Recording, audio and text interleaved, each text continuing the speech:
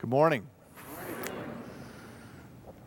Boy, the words to those old hymns contain a lot of truth, don't they? This morning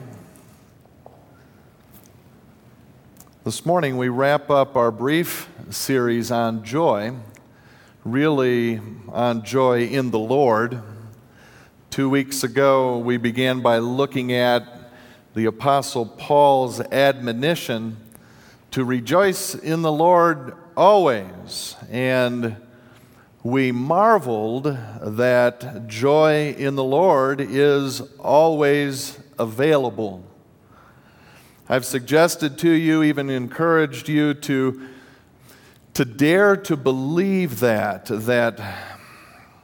joy in the Lord is more than only an attitude of the heart. It is that. But I've suggested to you that it's also what the word joy means on its face in any language, including those original biblical languages. And that is great happiness and delight, even a feeling of elation. We've also seen that joy in the Lord always is ultimately from the Lord. It's not something that we must muster up somehow on our own strength, but as that very word rejoice reminds us, joy is something that we echo back again to God, and in doing so, bless others around us when we're joyful and echoing God's joy. Then last week, I suggested to you that one key to discovering this joy in our lives is to take on the difficult task and the process of learning to love the struggle of life. Learning to love the opportunity that struggles give us to experience the love of God. And because out of such struggles and hardships, that's where God promises and gives joy. In fact, joy in the Lord feeds on hardship. Joy is at its best when life is at its worst. And while I've enjoyed this series on joy, I hope you have too. I have to tell you, while going into this series, I was convinced of the biblical truth of all I've been sharing with you, but I came to church each morning the past 2 weeks with some hesitancy. And that's because I haven't personally experienced much struggle and hardship in my life. I've lost grandparents, and we lost Jill's dad. That was and still is really hard, and I've shared with you the past couple of weeks that Ben's about to head off to college in Michigan. But that's about it. Other than some bumps and bruises of normal life, that's about it. Some hard things. But I know there are many with so much harder things in their lives. And so I thought, man, how is this always joy stuff going to impact people who have experienced much deeper and darker and far more agonizing pain than I have ever experienced myself? Because the last thing that I want to do is to somehow run over or trivialize someone's deep pain and hardship by thumping on the pulpit and proclaiming, "Rejoice in the Lord always. I say again, rejoice." I worried, did I have personal standing to be so bold about something I haven't experienced very much myself? But it was too late. I had already announced the series on joy. Great. But I can now also tell you, many of you who have experienced horrible loss, and terrible pain in life. I want to share with you all that many of those folks, each week, so many, have come after service and then throughout the week to come and tell me that you have experienced this always joy in the Lord in your struggle. It's really true. We really can dare to believe in this always joy, even in the toughest circumstances in life, especially in them. I knew as best I could from biblical study and some personal experience, and I'm sure the conviction of the Holy Spirit I trust, that always joy in the Lord is true, but now I really know it's true because of your testimonies, your stories of God's joy in your pain. Sunday school this morning, I listened to Ryan Long urge us to keep telling those stories. And he's right. We need to keep telling our stories of the joy in the Lord there in tough times because it encourages us to hear once again that the Bible's truth is far more than words on a page. It's real life.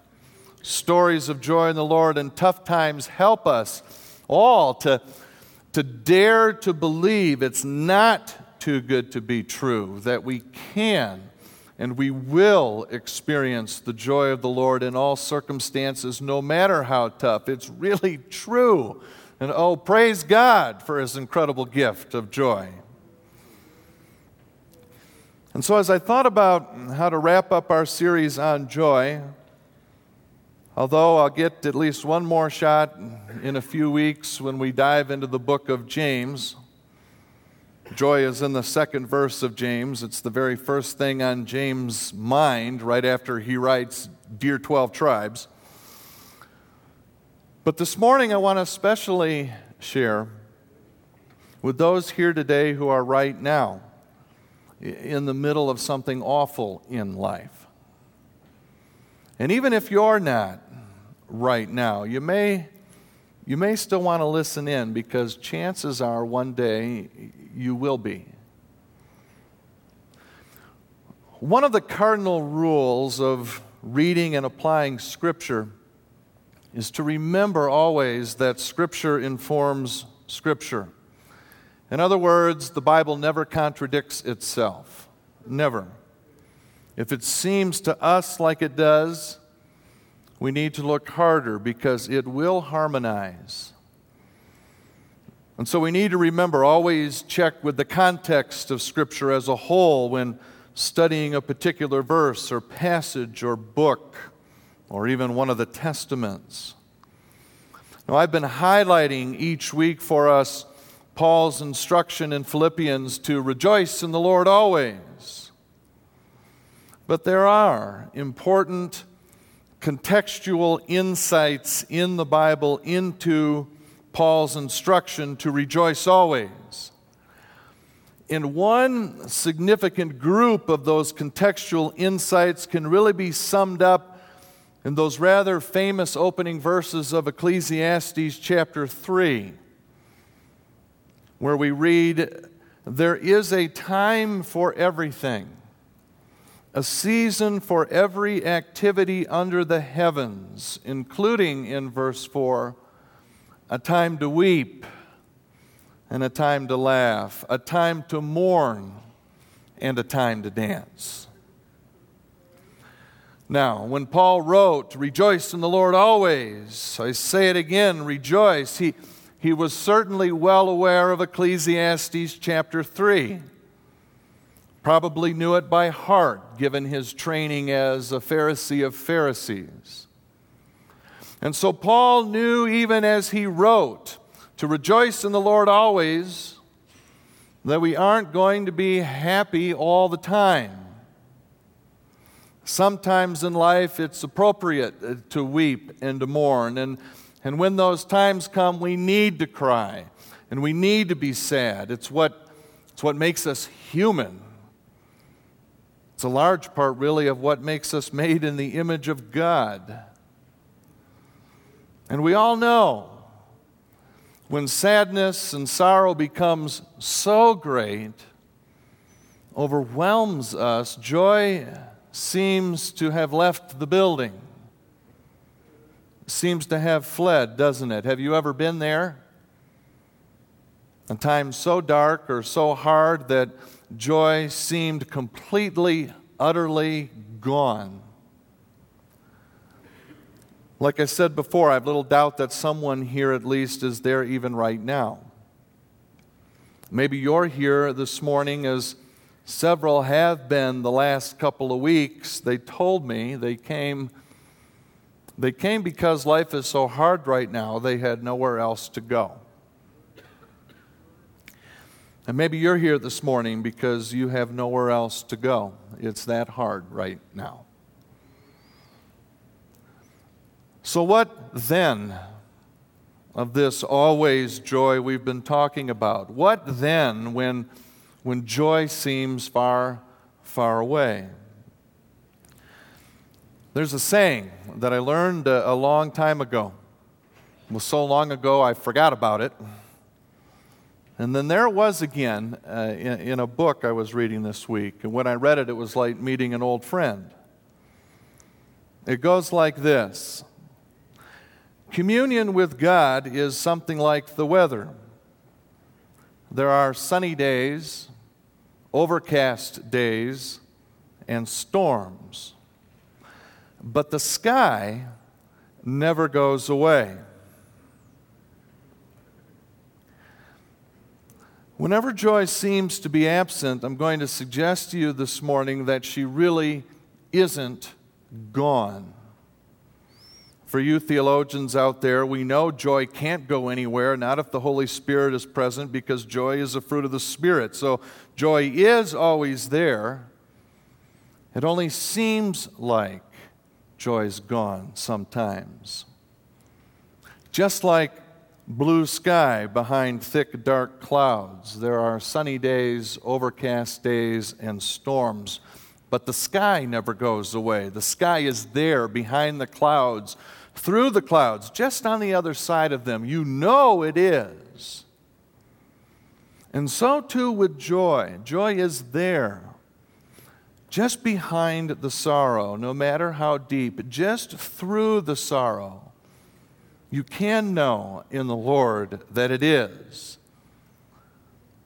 So the advice we can take to heart when life is hard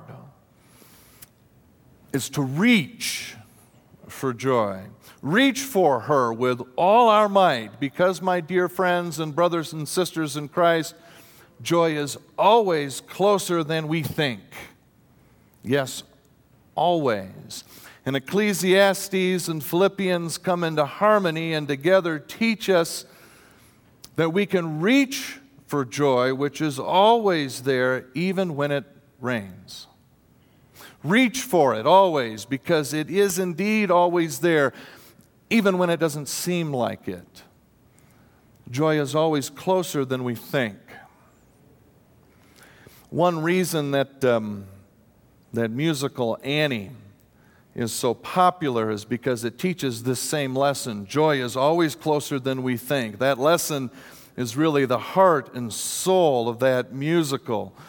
Despite the hard-knock life of Annie and her orphan friends, Annie dares to think about tomorrow, right on the other side of today, just like blue sky right behind the clouds. She knows tomorrow is there. And I wonder if that never give up song should be ours too when things get hard. I'd sing a few lines for you, but I've been singing to you way too much lately. And Annie really does it best. I found an interesting rendition. Let's listen. Just thinking about tomorrow clears away the cobwebs and the sorrow till there's none. When I'm stuck with a day that's gray and lonely, I just stick out my chin and grin and say, oh, the sun'll come out tomorrow, so you gotta hang on till tomorrow. Come what may, tomorrow, tomorrow, I love ya, tomorrow, you're only a day away.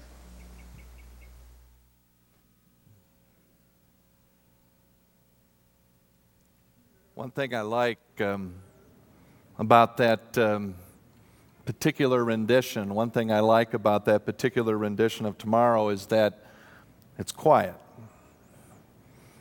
And yeah, if you've seen the musical, Annie really belts that thing out in another scene. But it's also a song to sing quietly sometimes. Same thing with joy. We can be triumphant, but we can also be quiet or humble or even sadly joyful or hopeful.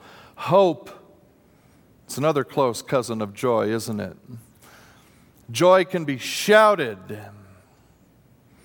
but it can also be whispered. We can be joyful standing with our fists in the air, but we can also be joyful on our knees.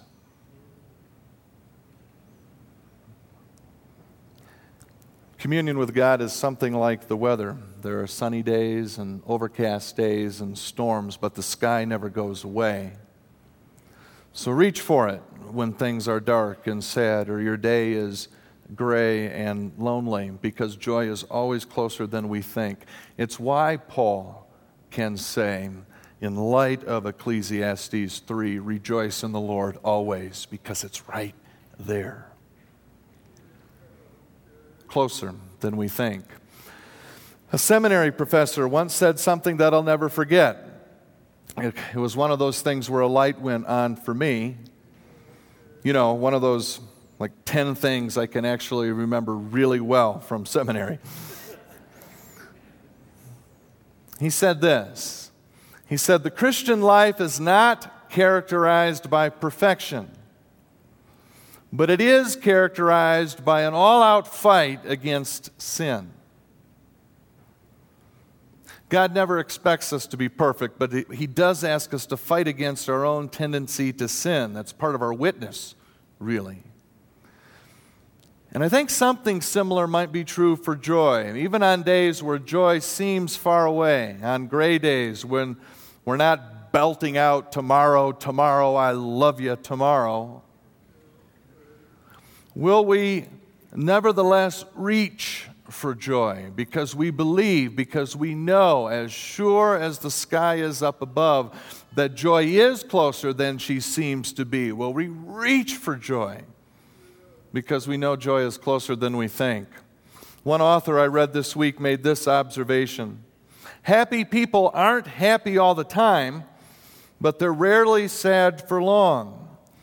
They're always in motion, moving toward joy.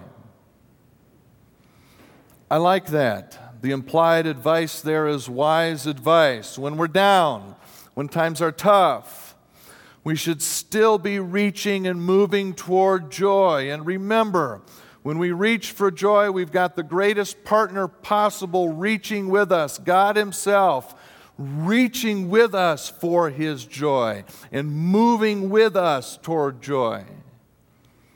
But we need to reach with Him and for Him, the author of joy. So when we're having a rough time, keep moving toward joy. Now, when I got to this point in preparing the message, another song popped into my head, but it was one of those songs or one of those ideas that popped into my head where I laughed and I said, yeah, like I'm going to play that song in church. But then I thought, why not? It illustrates well this keep moving toward joy idea, so why not? Now, this could be one of those times where a bad idea seems like a good idea after you let it hang around long enough. You know what I mean? It's like that Bill Cosby routine. Remember the one where he talks himself into thinking that giving his kids chocolate cake for breakfast is a good idea? Eggs! There are eggs in chocolate cake. And milk! Anyway, I'm thinking not many preachers will play this song on a Sunday morning in church. I don't know. So do you want to hear it? Okay, well, please forgive me. Let's listen.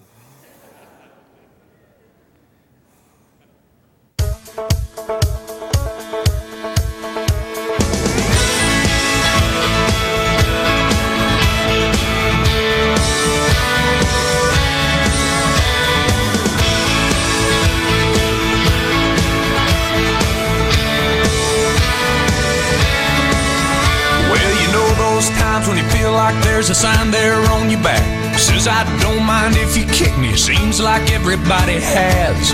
Things go from bad to worse, you think they can't get worse than that, and then they do. You step off the straight and narrow and you don't know where you are. Use the needle of your compass to sew up your broken heart. Ask directions from a genie in a bottle of Jim Beam and she lies to you. That's when you learn the truth. If you're going through hell, keep on going, don't slow down. If you're scared, don't show it, you might get out, for the devil even knows you're there. Well, I've been deep down in that darkness, I've been down to my last match, filled 100 different demons, breathing fire down my back. And I knew that if I stumbled, I'd fall right into the trap that they were laying. Yeah. But the good news is there's angels everywhere out on the street, holding out a hand to pull you back up on your feet. The ones that you've been dragging for so long, you're on your knees, you might as well be praying. Guess what I'm saying? If you're going through hell, keep on going, don't slow down. If you're scared, don't show it, you might get out, for the devil even knows you're there. Yeah, if you're going through hell, keep on moving, face that fire, walk right through it, you might get out, for the devil even knows you're there.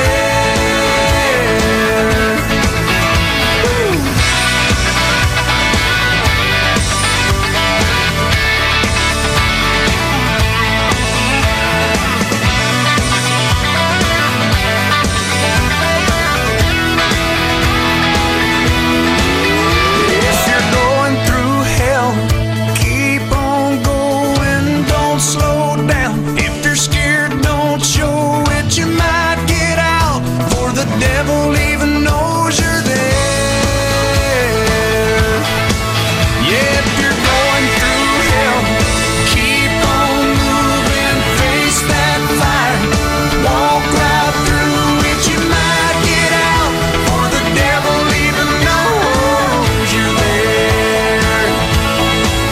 Yeah, you might get out, for the devil even knows you're there. Yeah.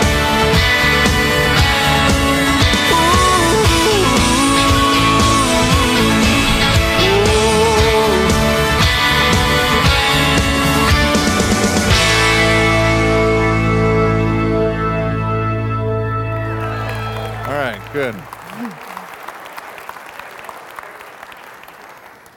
Country western music, such a source of profound truth. If I could just convince our choir director of that. I mean,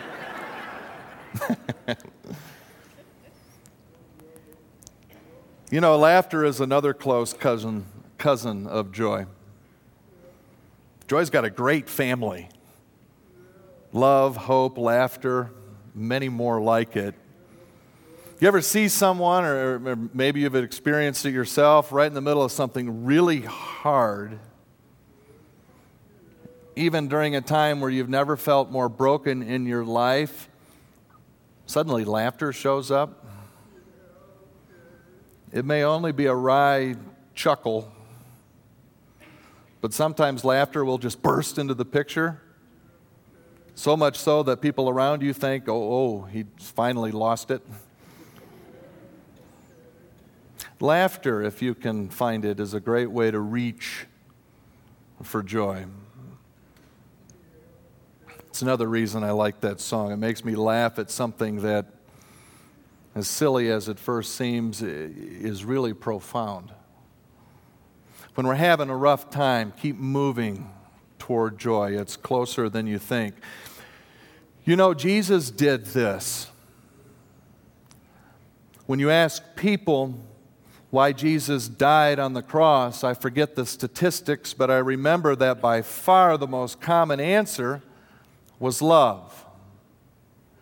Jesus died on the cross to save us from our sins because he loves us, and that's right. But alongside of love, and obedience for that matter, is another reason that Jesus endured the cross. And that word endured just triggered a memory verse in many of you I know from Hebrews. For the joy set before him, he endured the cross, scorning its shame, and sat down at the right hand of the throne of God. Jesus knew to keep moving toward joy when things got as bad as they could possibly get. To reach for the joy set before him, even while on the cross. I love that phrase, set before him. It communicates that it's right there, doesn't it? Set before him. And so too with us. Speaking of Jesus, and this is sort of a PS to the message this morning, Jesus tells a parable about not only reaching for joy or obtaining joy, but also holding on to joy once you have it. Did you know? I must have read this parable 100 times before and never noticed it until this past week. Whenever that happens, it's always a good reminder to keep reading our Bibles. We'll never exhaust all that's in here. It's the parable of the sower. You know, the one with the seed landing on the 4 different types of soil. You've heard of it? One of you have. I'll keep going. You know, there's a sower sowing seed, and there's the hard path, there's the rocky ground, the thorns, and the good soil. And our hearts are supposed to be, Jesus says, like the good soil that keeps and nurtures the seed of God's Word. But here's the thing I never noticed really until this week.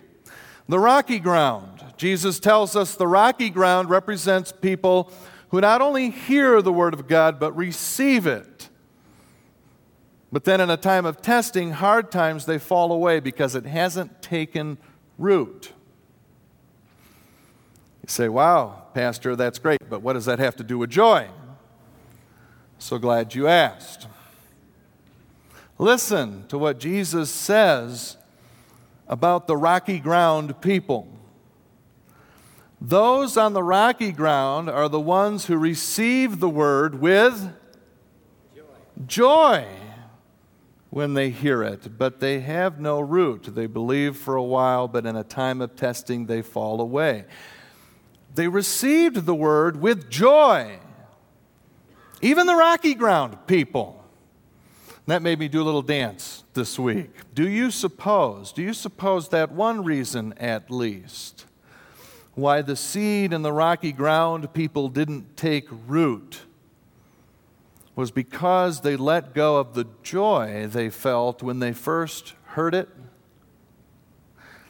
Seems to me if they had held on to God's joy they felt when they first received His Word, or at least reached for it when those hard times of testing hit, they'd be like the good soil people and wouldn't fall away.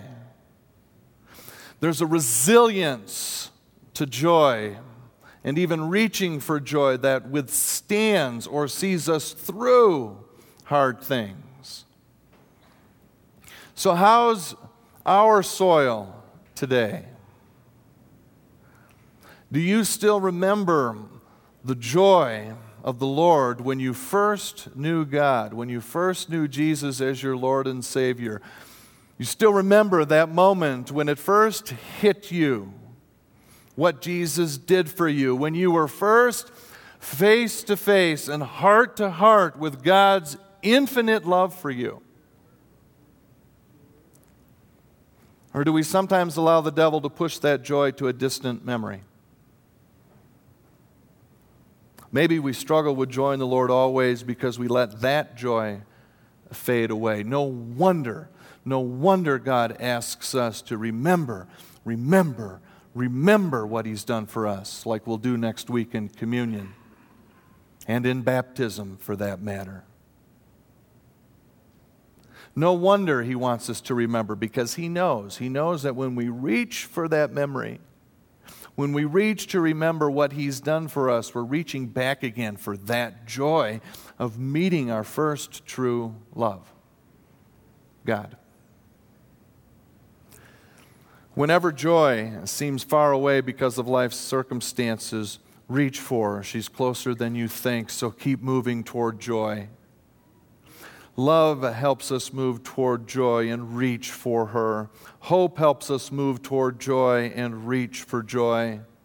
Laughter does too. And so does remembering what God has done for us. Are you facing struggles today? Are your struggles threatening to take you down? Then reach. Reach for joy in the Lord. Reach for it with all your might. Move toward joy and reach like you know it's right there, set before you, because it is. Joy in the Lord is closer than we think. Let's pray.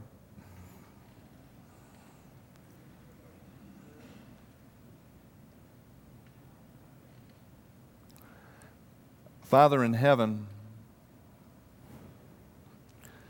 You were right again when you first told Adam and Eve that life would be really hard given the fall.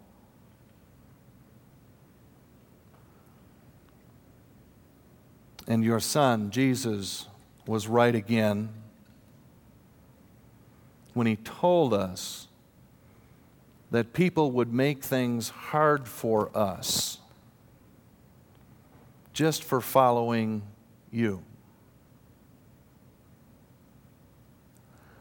Thanks, Father, for being a God that gives us that heads up when it comes to life. But thank You, Father, even more that it's not just a heads up You give and then walk away, but for running to us, for being with us, for reaching with us for joy in You when those hard things hit. Help us, Father, to trust that. Help our hearts to turn there, even when our hearts feel like they can't feel anything anymore, because it's just so tough. Rekindle in us that love between us and You, our first love. Light that Holy Spirit fire within us, individually and as a community, and let us pick and eat deeply of the fruit of the Spirit of joy. We love You, and in Jesus' name we pray. And all God's people said, Amen. Would you stand, please? I'll have you sing our little benediction song once more.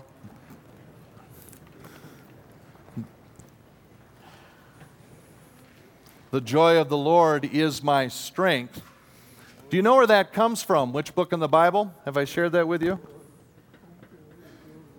Does anybody know? I heard it. I heard Nehemiah. Very good. I thought when I first came across that song, if rejoice in the Lord always is Philippians 4, verse 4, I figure maybe Philippians 4 verse 5 was Paul saying, the joy of the Lord is my strength. But it's Nehemiah.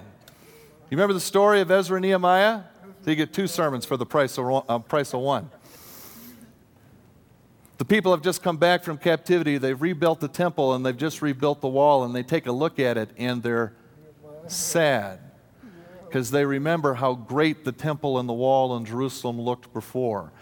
And the priest Ezra gets up and he reminds them, you're remembering the wrong thing.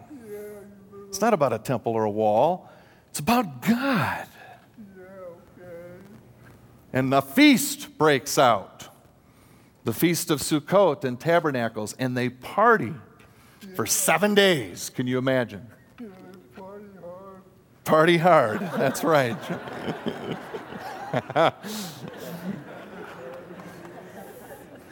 And Ezra reminds them that the joy of the Lord isn't about circumstances in life. It's not about a shoddy-looking temple or a rudimentary wall or the things and circumstances of life. It's about the Lord. And he says to them, the joy of the Lord is our strength. So let's sing that little song, the joy of the Lord. Let's use the pronoun our in community. You have to think of it, because if you know the song, you almost automatically say my. But the joy of the Lord is our strength. Can we sing it? Yeah. Sing along with me. The joy of the Lord is our strength. The joy of the Lord is our strength. The joy of the Lord is our strength. The joy of the Lord is our strength. And all God's people said, Amen. Amen. We'll see you next week. God bless you all.